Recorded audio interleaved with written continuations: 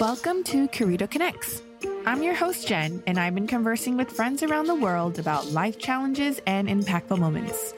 Conversations on this platform look at answering the questions, how we overcome challenges and how our experiences shape who we are and the work we do today. I hope this work can inspire you on your own personal and individual journey. Let's dive right in.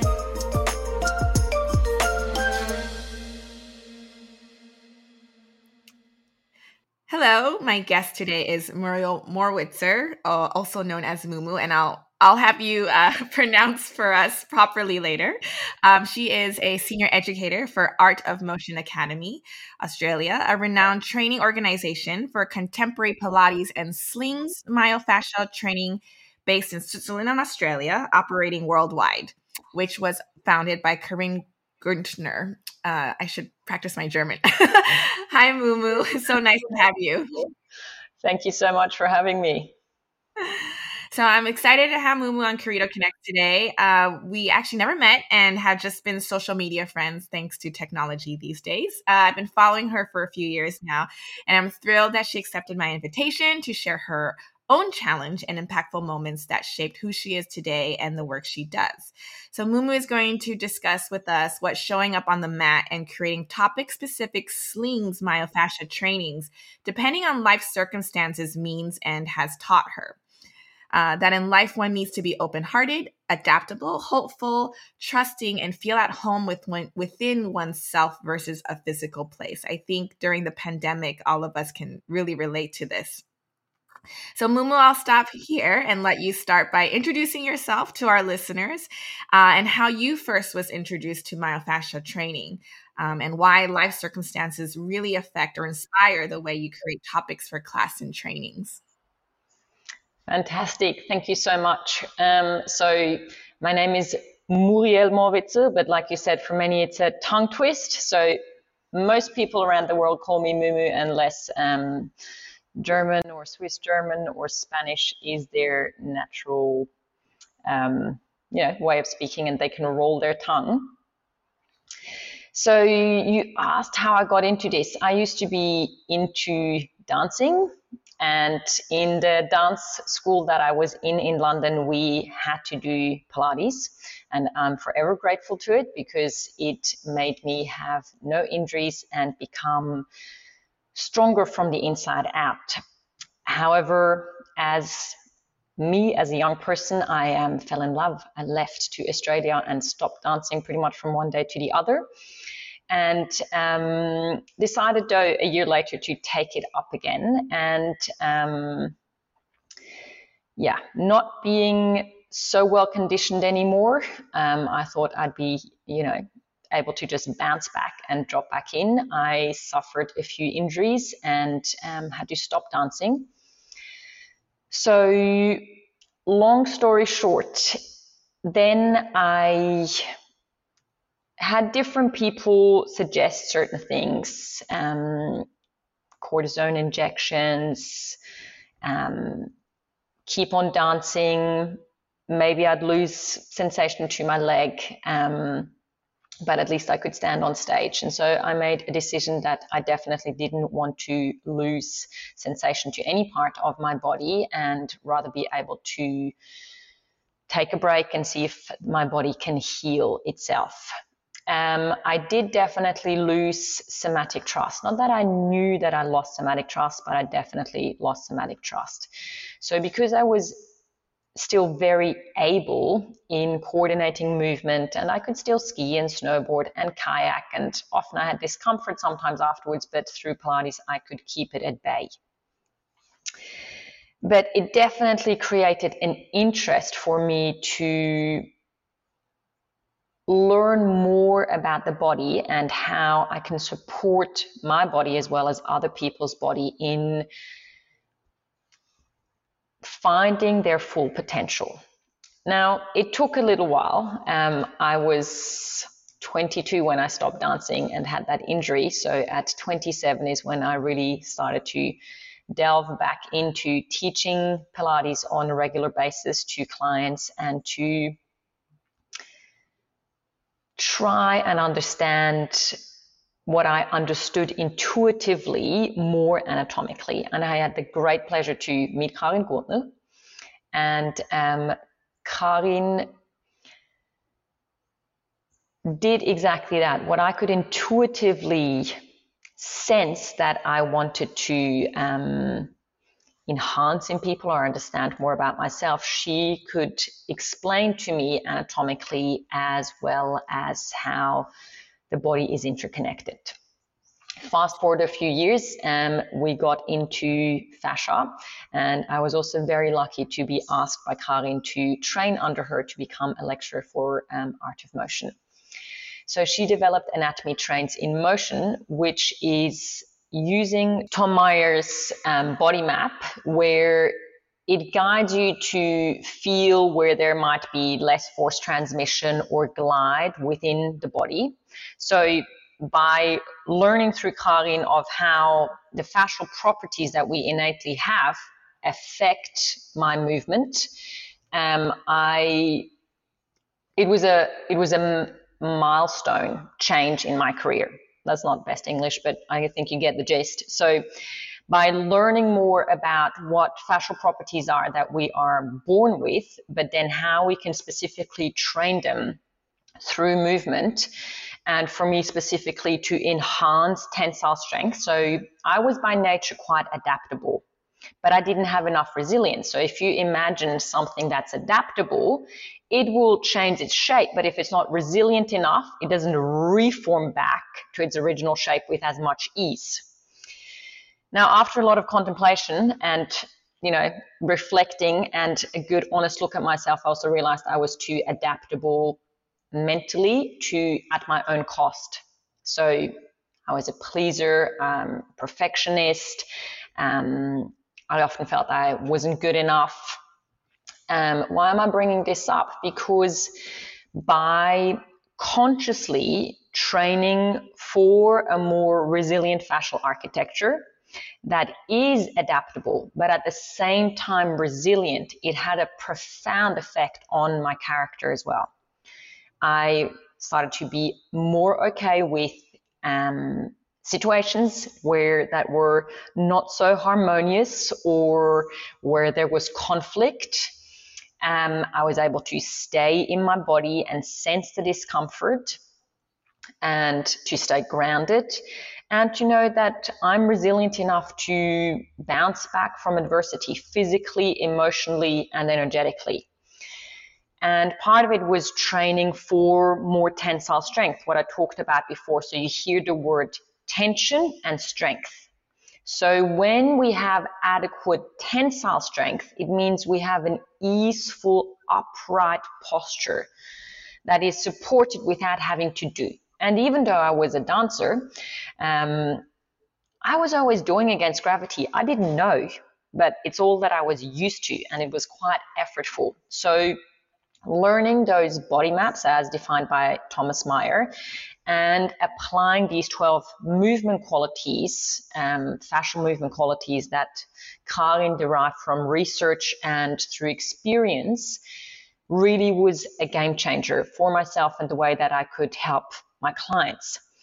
So I touched on before that through my injuries, I lost somatic trust, which means trust within my own physical ability or within my body.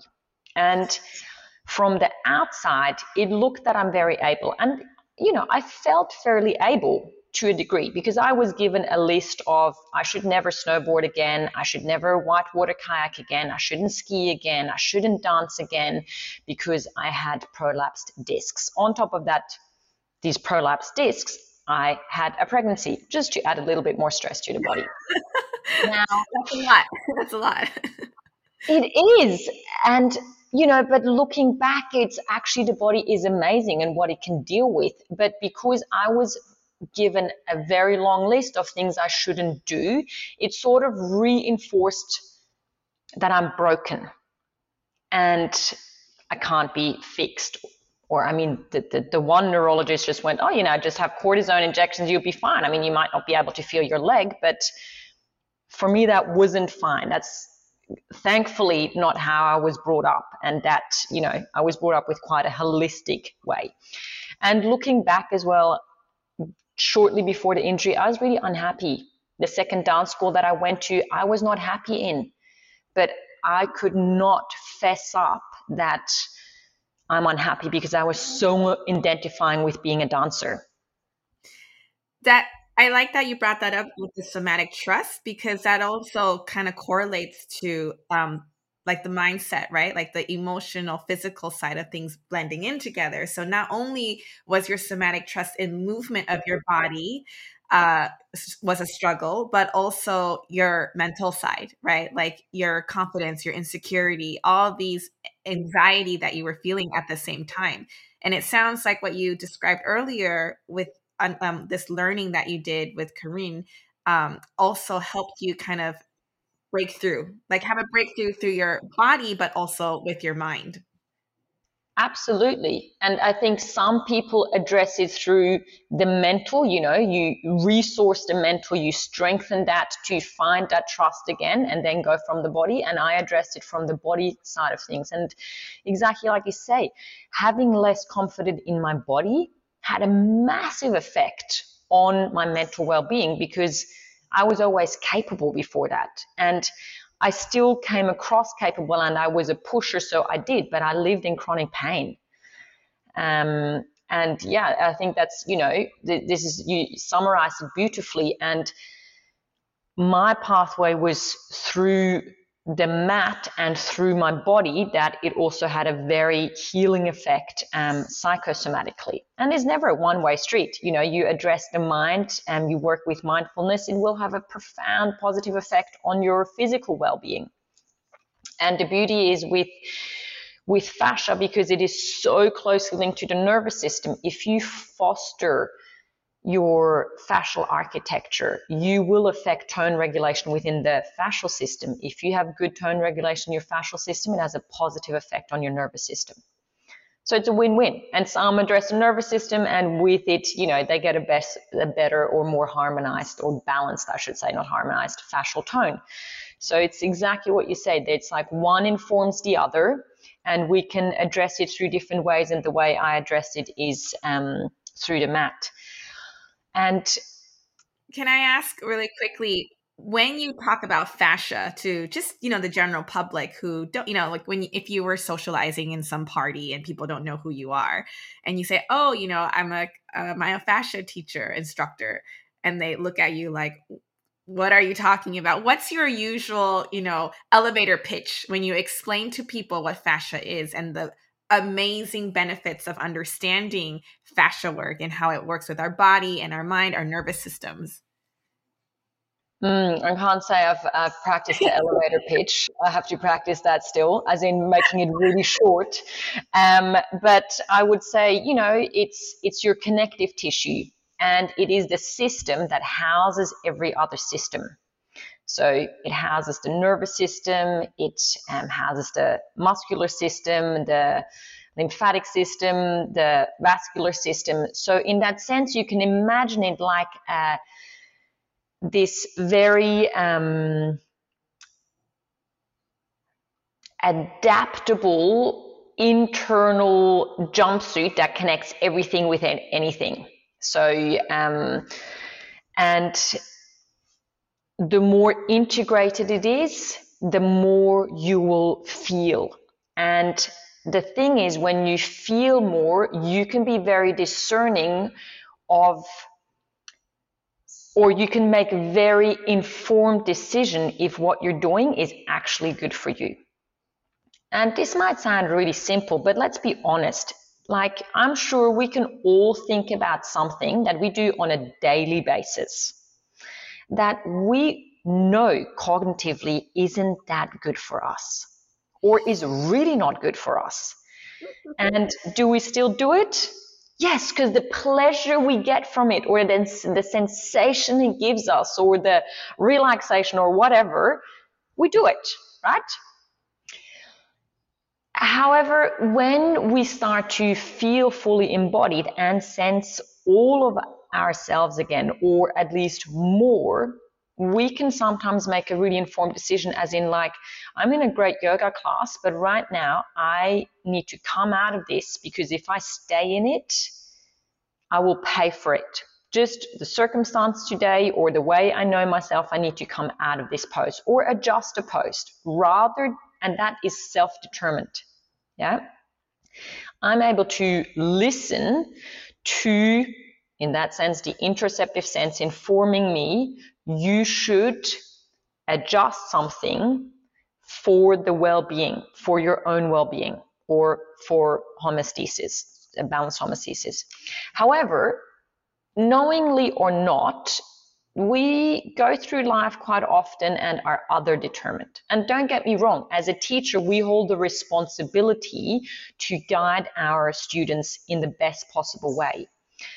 Yet, I, at one point in my career, made people dependent on me. I didn't want that, and I was unaware of it, but I wanted to prevent that anyone ever in their entire life would have to go through the chronic pain I went through. But I was overprotective, and I made them other determined, as in without me, they're not safe, unless they already felt extremely able anyway. And yes, people had success, but they were extremely dependent on me. Even though my greatest gift that I wanted to give is give people these tools that they can feel self-determined. And I do feel to this day extremely grateful that a psychologist friend of mine pulled me up and said, what is your intention? I went to empower people, for them to realize they can heal themselves. And it was early in my career, and I hadn't had all the insights I've had yet. And I didn't know really a lot about fascia then, and I've totally gotten off the elevator pitch, sorry. But then it really clicked, and I had to have a really hard look at myself and go, I am making people dependent on me. But if I can teach them that they feel themselves and that they organize their pelvis over their feet with, if needed, sometimes my guiding touch, but using my touch less as a correction all the time, or the language that I used of be careful or watch out, because with that, I didn't use resource-oriented language in the sense of let's tap into your full potential and resourcing where they were already able. And from there, they could address imbalances or weaknesses with a lot more somatic trust, that bodily trust in their ability. And I'm forever grateful that that happened within like the first 2 years of me being back in that job. And even though I still had a limited understanding, it was really a wake-up call of going, what is my intention? And to empower others to have me as the coach on the sideline of assisting them to rewrite their body story if they want to, or their movement story. But I can never write your movement story or your body story. I can be your editor and assist you in what I think would be helpful to edit. But it is your curiosity and your choice. If you feel that it is no longer useful, therefore you want to edit your movement story. And if we go back to what I said before, sometimes then we have to go, oh yeah, I can cognitively see that what Mumu suggests is really not serving me anymore. It's really to the detriment of my health, but the value that you might hold and is attached to this constant movement pattern or exercise that you're doing is greater than wanting to feel more balanced. Right. I want to just circle back really quickly to, very early on when you started sharing with us, when you said between your injury at 22 and to going back into rediscovering movement and finding somatic trust at 27, your own exploratory period, I guess we can call it in a way exploration and healing at the same time. Were you also trying other modalities at during that time? So for instance, it could have been, I think when we talk about these kind of topics these days, a lot of times people say, oh yeah, I went into a yoga class. Yoga is always a very common denominator for everyone, right? Trying yoga as movement, as stretching, as healing with breath work. So I'm just a little bit curious for your own processing. Obviously, Corinne was a key individual to really help you with that, delivery of discovering anatomy works in myofascia, but also kind of, were you kind of trying out different things before you discovered Corinne? And then obviously you found it and you're like, okay, this really speaks to me and it really was working for me. So I just thought if you could share with us a little bit about that little period of time for you. Yeah, so I think at the very beginning I mentioned that in the one dance school that I was in at the Laban Centre in London, we had to do Pilates. So when I was diagnosed with the slipped discs, my godfather luckily is a doctor, and he said, well, do you want to go under the knife? And I went, no, I'm going to do everything possible to rehabilitate myself. And then he said, well, then don't do an MRI because that's trauma to the body. And if you're really curious at any point, we can do an MRI, but I would suggest then go and try and rehabilitate yourself. So that's what I did. I had a physio who worked on me, and it was great, but it was really local. And again, it was just in the time being what we knew. If anyone would have known a little bit, looked a little bit further up and down the lines, instead of just focusing where I had the most pain, things would have potentially shifted faster. But they didn't, and she did great work, and I did whatever I could remember from being in that dance school. So I just freestyled my own rehabilitation with a pregnancy on top. And after my firstborn was 6 months, I started to be a dance teacher again. And I only taught 3 classes a week. But in a way, by not letting the diagnosis be my only label of who I am, I progress. And I'm extremely grateful to this physio and an osteopath and my godfather, who they sort of put some trust back into me in comparison to all the others who gave me the list of what I should never do. So they kept just feeding a little bit this amber, if we talk about a fire, this ember, of, to keep the fire of believing in my healing capacity. And so 2 years later, I had another pregnancy, and by then I was in less discomfort, but I lived in discomfort. It was just not quite as acute. So through Pilates, I could keep things at bay. But also at the time, and I think classical Pilates is great, but it's limited to a degree in my eyes. So through my dance, I always brought in different things. Like I always also listened to my body in the sense of like, oh, what about this? But one thing that I did is like, I was like, oh, I think I'm fine. So I would just push to what I was used to I could, and I would go back. So it was a lot of up and down roller coastering of instead of staying a little bit with less load for a longer period. But I was, it's all what I knew. And then I got back into teaching, and I taught quite a bit for having 2 little kids, my own studio, and, teaching up to 24 classes a week was a lot for me. But it's also what I loved. But with it, I started training a little bit less. Did that work in my favor? No, it didn't work in my favor. Because in my head, I had this idea that I had to get on the mat 1 hour a day. Now, anyone who has kids, even if they're older than what mine were at the time, of 4 and 6, it's an hour a day on the mat. Even people who don't have kids, that's amazing. But I think it's a lot more realistic to show up at the beginning, show up 5 minutes a day. I just wasn't there. I just had this concept, and I was, like, this is the time frame, and it had to happen at this time of the day. And if it didn't, then, That's your perfectionist personality coming in again and kicking in. Absolutely. And also a bit a little bit rigid. So that too adaptable that I talked about, but not resilient enough. I think sometimes we're adaptable, then it's like, wait, what do you mean? It's not happening in the time frame I want. You're also not, you're also in a way not adaptable enough because you don't have that resilience. Meaning, if something doesn't go exactly how you planned it, you'll just squeeze it in, not hopefully squeeze it in, but find another place for it.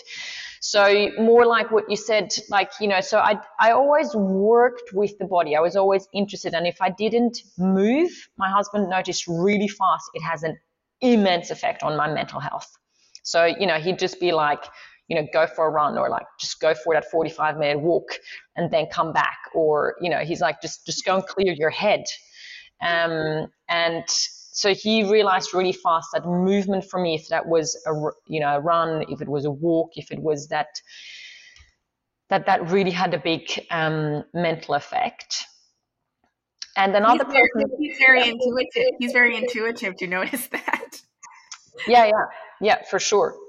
And, he also always noticed that I would come back and like anything that I was annoyed at before, or, it had disappeared. I realized like, oh my God, there's no use of holding on. So it worked in the benefit for him as well.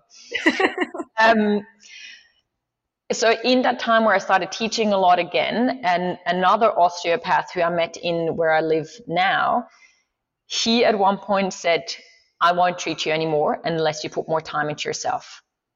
And I was like, what? Because I used to go to him and he was just like, it was like, oh my God, okay, someone's going to look after me, just fix me. And he was like, you teach people that you can't fix them, that you can assist them. And I didn't say it in that way, fix me, but he was very intuitive and could sense my energy, my intention is like, yeah, oh my God, literally deep down, I'm a victim. Save me. Not that insight so clearly then, but that was the pattern behind it. That's really powerful because I think a lot of us probably have that habit too, right? And I think the fact that this osteo was so upfront and honest, that's very beautiful. I think not many practitioners or teachers, like you said earlier, recognize that because there's so much truth in that, right? Like all of us would be like, I need to go for my weekly massage because because I'm just so tired that if I just go, that my therapist will fix me up, give me a quick fix, and then I'm ready to go. And you just keep repeating that cycle where actually you need to do the work and you can fix it so that you don't have to go every week. So I think that's a really good example you brought up right there. And not, and sometimes it's great what you said. Like, I think that sometimes it's these days, it's like, what is my intention behind it? And to go, I want to be nourished. I know this person can hold space for me and I just want to be nourished. Go for it. But for me, and then when he said, I'm not going to treat you anymore unless you start investing more time. You have all the tools and you're not using them for yourself. And it was like a slap in the face with the kindest, most genuine care for me. Yeah. And I'm so grateful. And it was a similar time of when that psychologist said the same thing to me. And I was like, oh my God. And to then realize, okay, it's rather invest 15 minutes, or for many people, it's maybe 5 minutes at the beginning. Start with 5 minutes a day to change a habit and to create a healthy movement habit. Because if it goes onto the to-do list, then you most likely just go onto autopilot and you will not benefit the way that I benefited. And I don't judge anyone. I've done classes on autopilot because it's like, I need to be fit. I'm the ex-dancer and I'm the Pilates teacher and I'm an educator, and my intention for getting on the mat was something completely different. It was, at the time, there were valuable reasons for me. These days, the reasons why I get on the mat are really, really different, or for different reasons. Yeah, but that's part of the evolution, right? Like we all go through these different phases. So whatever phase you're in, acknowledge it and embrace it and know that, everything is temporary, not permanent, and it shifts. Yeah. Let's go into the conversation of how you curate your teachings, right? And again, when we did the introduction earlier, we had mentioned some of the different experiences you've had in the last few years, and how that really shapes your expansive tool and knowledge box, and how you share that with your clients, both offline and online now. Mm-hmm. Yeah, so I've used in the last few years, I've used my personal training that I put together with, looking at what do I physically need, because maybe I still want to unravel a pattern. What do I emotionally need, and what do I energetically or spiritually need? So depending on the person, for me personally, it's also what do I feel like I spiritually need, or what does my soul need? And so with these three, then I design a small class for myself. And I do it for sometimes 2 months, and sometimes I do it for 3 months. So an example is in early 2020, just before COVID, I had a long conversation with my dad, who was really unwell. And I knew he is dying. And so I was still lecturing, and I flew to the countries that I was lecturing in. And shortly before I flew out to go and lecture, I designed a program with a lot of, it had a lot of dynamic stability. It had adaptability in it, really focusing on resilience as well, always coupled with grounding and stabilizing exercises, with focusing on enhancing kinesthesia, which means really fine-tuning the proprioception and having very clear interoceptive feedback, so that I could listen to my internal, what I call barometer, or my intuition, or my gut brain, of what I actually need, and not override it with my head brain.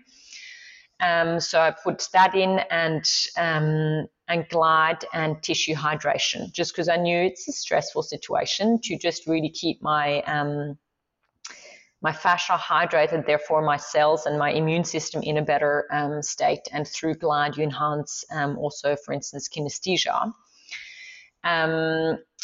So like I said before, and with it always having a lot of dynamic stability. And I did this the entire so from January, he passed in April, until about end of May. So for a long time, I tweaked a few things sometimes, but the main structure of the class was the same, because it was the only thing in my life that was not changing. And you said it, I think, earlier, nothing is permanent. Not even my own class is permanent, but it was like, with all these changes, and at the time we didn't know COVID is happening. I mean, yes, there was these whispers as I flew out of Australia to Russia and to Norway and stuff. It was always like, maybe you shouldn't get on the next plane. Maybe you shouldn't get on the next plane. So there was a bit of uncertainty. So I purposely created that class. I also knew that for when I stopped lecturing, that for an entire month, I would help one of my brothers who was caring for our dad physically to get him in and out of bed. And he was cognitively still very, very there. And it was my little respite, my little place of it that was impermanently permanent, or it just was like a sense of okay. And it grounded me, and things that I put in was really to be at home within myself. And I am so grateful that by then that only happened 2 years ago, because at that time I had experienced that I am enough, that the only place I can truly be at home in is within myself. And or at least if I feel truly at home within myself, I can be anywhere in the world and still have a sense of belonging and calm. So to your question, that's so I purposely designed that class to have physical resilience because I had to, was a tall man and to help him physically, and also to have that mental and emotional resilience to say goodbye to someone who I dearly love. Mm. I liked how you thread it all back together because it goes back to we're gonna talk. I'm gonna bring up your osteo again, where he said, you need to take care of yourself first. You have all these tools, and that's exactly what you did here by knowing that you were going to go on this very long trip, right? Doing your workshops and your teaching, but also care for your father and kind of going, okay, what keeps me grounded, right? What's going to be this thing that's going to keep me grounded while I navigate all this chaos and, slowly, like you said, the world is unfolding with COVID and all these uncertainties. And that was for you, what was very grounding and kept you going. Mm, yeah, absolutely. Yeah. And it was that constant little island of just tuning in every day. Where am I at? And so, of course, that changed of how I felt on the day. But having that class to go to and doing it really mindfully. That's the, it wasn't on the to-do list to really use it as an active meditation, as a, like, and on the mat, I have so many insights. And, I have days where the insights are minute and sometimes they're massive. And whatever, when I start to recognize, like, here's this habitual movement pattern that sneaks in. At one point, I can always link it to an habitual behavior or thought pattern and go like, wow, I really thought that I changed that belief. And so when I fully unravel it, then I have to, for me personally, if I only address it cognitively, somewhere in my body, it still reacts. And like, some talk about the body keeps the score, and I definitely have seen that a lot in myself and in clients. So it's a great pathway to address it cognitively. However, your fascia is the first thing that reacts. It reacts even before your nervous system. We just can't comprehend it. We can't even comprehend our nervous system reacting, right? Mm. So, to work with all these different systems together. And my dad gifted me so many things because he was so cognitively alert, but he had atypical Parkinson and atypical polyneuropathy that I was able to still work with him, or to go, I know you're in pain, but, how could he still appreciate his body in these little things, through sensation, through sound, through sight, through being able to play music while he couldn't ski anymore or do these other things that he loved. He was a very physical person, and also a very musical person.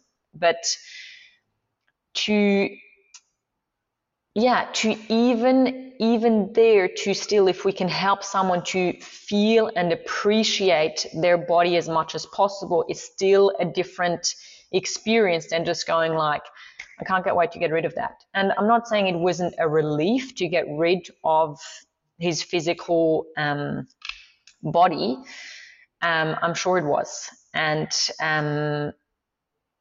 but it still changed the experience. And because he was so cognitively alert, we could have so many conversations. It gifted me so many things of how I can work with people with physical trauma or autoimmune diseases or PTSD and all of these other things. So, and my own experience of how me showing up on the mat, like what you said before, could really make a difference of how I physically and emotionally felt. Wow, that's so powerful. I feel like 2 years ago, what you experienced there is gonna unravel going forward for you in terms of your offerings and what we're gonna see going forward. So that's very, very exciting. I do recall that you had one more example. Obviously, we're gonna go into talking about the pandemic and so many of us around the world who had to be in lockdown and experience, being at home. And I think people were signing up for online classes, and that was a whole booming industry during the pandemic. How was it for you in terms of not being able to conduct workshops in person and having a shift? I think a lot of instructors during that time had to really figure out, well, how do I do Zoom classes, and like, how do I do payments, so what was it like for you? And again, how did you, I guess, shape your offerings? Because having had taken one class already with you online, I do feel like it's probably very different if I did it in person with you. And also, it's a very different way of learning from either a Pilates class or a yoga class, because it's very, very technical too. But also, like you said, you need to be very in tune with your body, because even the cues, if you're not, you can't really understand what you're, like what you're trying to do, or how you're trying to do extension, or when you talk about like, making your tissues more fluid, right? And if you don't really understand that, you're like, what do you mean make my tissues more fluid? So I'm just throwing it out there for you to share with us a little bit about, during that pandemic period, the last year and a half, 2 years.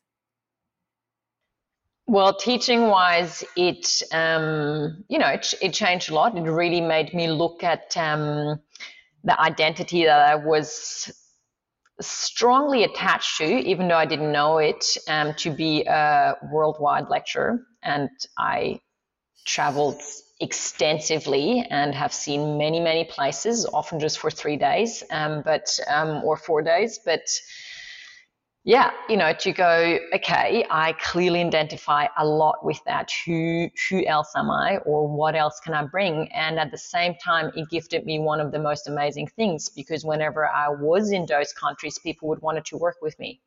And it was like, I'm getting on a plane again tomorrow. I would love to work with you, but here I am, jet setting to the next place, to teach and inspire people,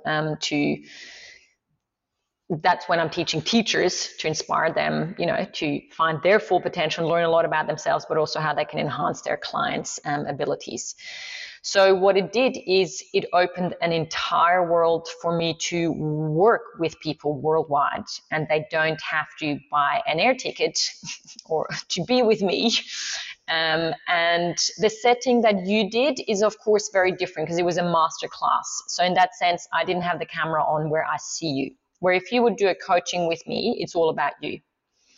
As in, where I watch you and I talk you through it, and I look at where your habitual postural patterns, movement patterns sneak in that don't serve you. And then, of course, always in consideration with your intention, why you want to work with me, and your short and long-term goals, together with what I think posturally or physically, energetically, and emotionally we can resource in you to then address some imbalances. And my short and long-term goals, I create a home program for you in the scope that is realistic for you. And so for you, it might be 10 minutes a day. Then it's like, okay, should we design 3 small home programs so you can alternate them? And then, we of course look at relook at them over a few weeks. So then there's a very different setting, and then I teach for Art of Motion as a lecturer and anatomy trains. And there again, I do think now there's maybe, some are really happy to be face-to-face again. And it's so wonderful to work face-to-face with people. I love it. I adore it. And I do, I'm quite a tactile person. So not being able to give people a hug after we've done like a 4-day course and you feel you know each other, I miss that. But it's also allowed some people who don't have the money, for accommodation and potentially flying to another country, it's really allowed them to be able to do our education. And yeah, so it's gifted me a lot. And one other thing, not that you specifically asked that, but I read that, or I heard that out through in between the lines. As a teacher, I had to become really aware of my language, because when I'm in a room with someone, my body language, the way that I can guide movement, all of that makes the package of what I'm giving them. Whereas when it's just verbally, and to become really aware of the resource-oriented language that I'm using. and sometimes going, okay, this cue doesn't work. So looking at habitual cues that I just use, I've been teaching for years. So to really go like, oh, how am I going to explain that? And it is fortunate that English isn't my mother tongue. However, I speak it way better almost than Swiss German these days. And I pretty much only teach in English. I can teach in German, but it's not as fluent. But still my advantage is that English is my mother tongue. So I teach a lot of people who aren't English speaking. And then to describe or use other words, but also becoming aware that I am very habitual in English, and I can use slang, or I use very Australian terms. So there to really refine my language and refine the language that it's as technical as it needs to be, but to give a sensory experience that they embody and not just cognitively, embrain it. So it's like, yes, embrain it so you're safe and you understand some of your habitual patterns, but then how can I linguistically make them feel more glide, or maybe, the fluidity that can move through their tissue and so forth. So yeah, it was hard, and definitely at times, because I'm an international family and my kids went to school in Switzerland and we were in Australia, and often we were apart, and Australia wasn't that open. So it was challenging times. But it also, the paradox is, it has gifted me so many things, or it has made me refine so many things, and made me be able to be connected with people like you. Yeah.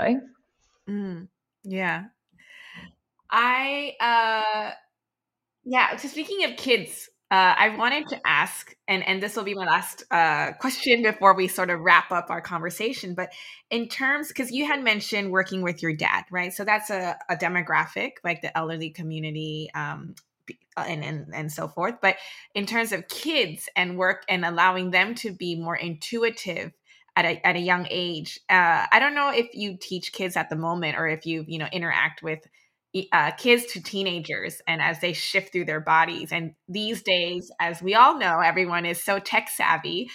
You were on our screens a lot, and there's not as much movement for kids as back in the day when maybe you and I were growing up. And so I'm just curious, in terms of some of the observations you've made, or what kind of encouragement you would say to parents maybe who are listening to our current episode, of how to encourage kids to find that somatic trust, right? In terms of their own body movement, but also just intuitively as well, because they're so linked together. It's a whole topic. It would be an entire topic to really delve into, to have a whole conversation. And this conversation is extremely close to my heart. Before I decided to become a dancer, I actually was very much contemplating to become a midwife. So babies, kids development is really close to my heart. And when I was a dance teacher, again, I mostly worked with teenagers, to create dance projects where they could express what is sometimes so hard to express as a teenager verbally, to find confidence within their body and to just express. And I do think it helped them. And everyone, some of them who were the shyest, most introverted kids, and yet they chose, no one had to come to my dance class, they chose it, and to just see their transformation. So unfortunately, our school systems, and I'm making a vast generalization here, but it's cutting out movement more and more and more. And I grew up in a very different school, and movement was a big part. And, once a week we all went skiing. We had to go hiking for 6 and 4 days in autumn and in summer.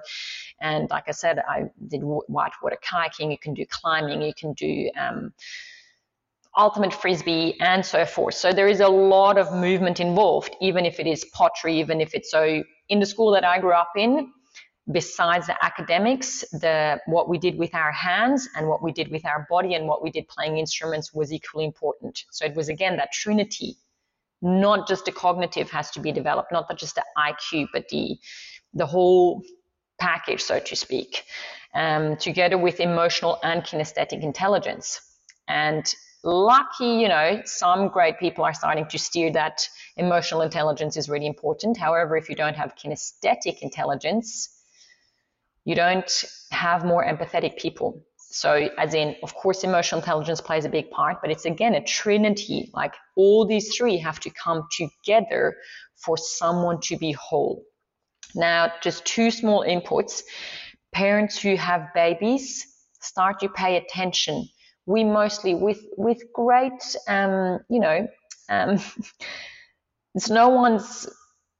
what we are taught. We do to our babies. However, if you put a little jumper on just at the top of the baby's head, they're going to push. Let them push. Put the little sleeve on their hand and let them be a part. Don't just do to your baby. If your 2-year-old wants to have a hammer and have a go, don't have a verbal avalanche at them of, be careful of that. And take their hand, wrap it around that little hammer, wrap your hand around it. The fastest learning pathway is through kinesthesia. Do it with them. So I think we live in the most safest time ever, even though we don't believe it. We are in the most safest time ever. But we become extremely super cautious. I was lucky. I mean, I'm 1 out of 5 kids. Maybe that's the reason. Like, I disappeared into the woods 4 hours on it. Lucky nothing ever happened. I was always with a friend. My parents knew I was in the forest, but that forest is huge. And I always had to be with a friend. But we did whatever in that forest from 7 years old, climbing trees, swinging from tree to tree, falling down. Like, we were just given that freedom. And I grew up in the Swiss Alps, and yes, there is nothing dangerous and there is no, but the same, my kids grew up in Australia most of the time. And when we lived on acreage, we just let our son roam with his friend. Yes, there's dangerous animals in Australia, but they were savvy, like they knew about it. And it's so important that we give our kids the opportunity to explore. Very often we too fast come in with good advice. And I'm totally, I'm guilty of it. I'm like such an advice giver, and to just go, they need to experience. Let them experience. And going back to, or not going back, but it's a really simple example of, we tell every kid, don't touch the hot plate, it's hot. Every kid will touch the hot plate or the fire or whatever. You have to make an experience. You can cognitively understand something, but until you've experienced it, it's not embodied. So more as in, what your question is like, try and get your kids to move, because school doesn't do it anymore. Or if you're not good at sport, you just don't get fostered. Like it doesn't get fostered. If you're good, then here you go. You're in that team and you're doing this and that. But the importance is that we give everyone a chance to experience. Everyone can move, but very often we don't see their ability, or we don't take the time to see what is their ability. And with it, they feel insecure and they go, oh yeah, I'm not going to do sport. Yeah. Thanks for putting that out there. You totally nailed it, and I think that's very, very important messaging. So, okay, we're running short on time. Thank you so much for sharing your story and your journey, and what fascia is and what Anatomy Trains is. And before we leave, I usually ask my guests this question, so you can answer however you want. I usually ask, what are some 2 cents or words of wisdom, or sometimes I say, what would you tell your younger self what you know now? Or basically to the audience who are listening and tuning into this episode and really relating to your storyline, what kind of advice would you give?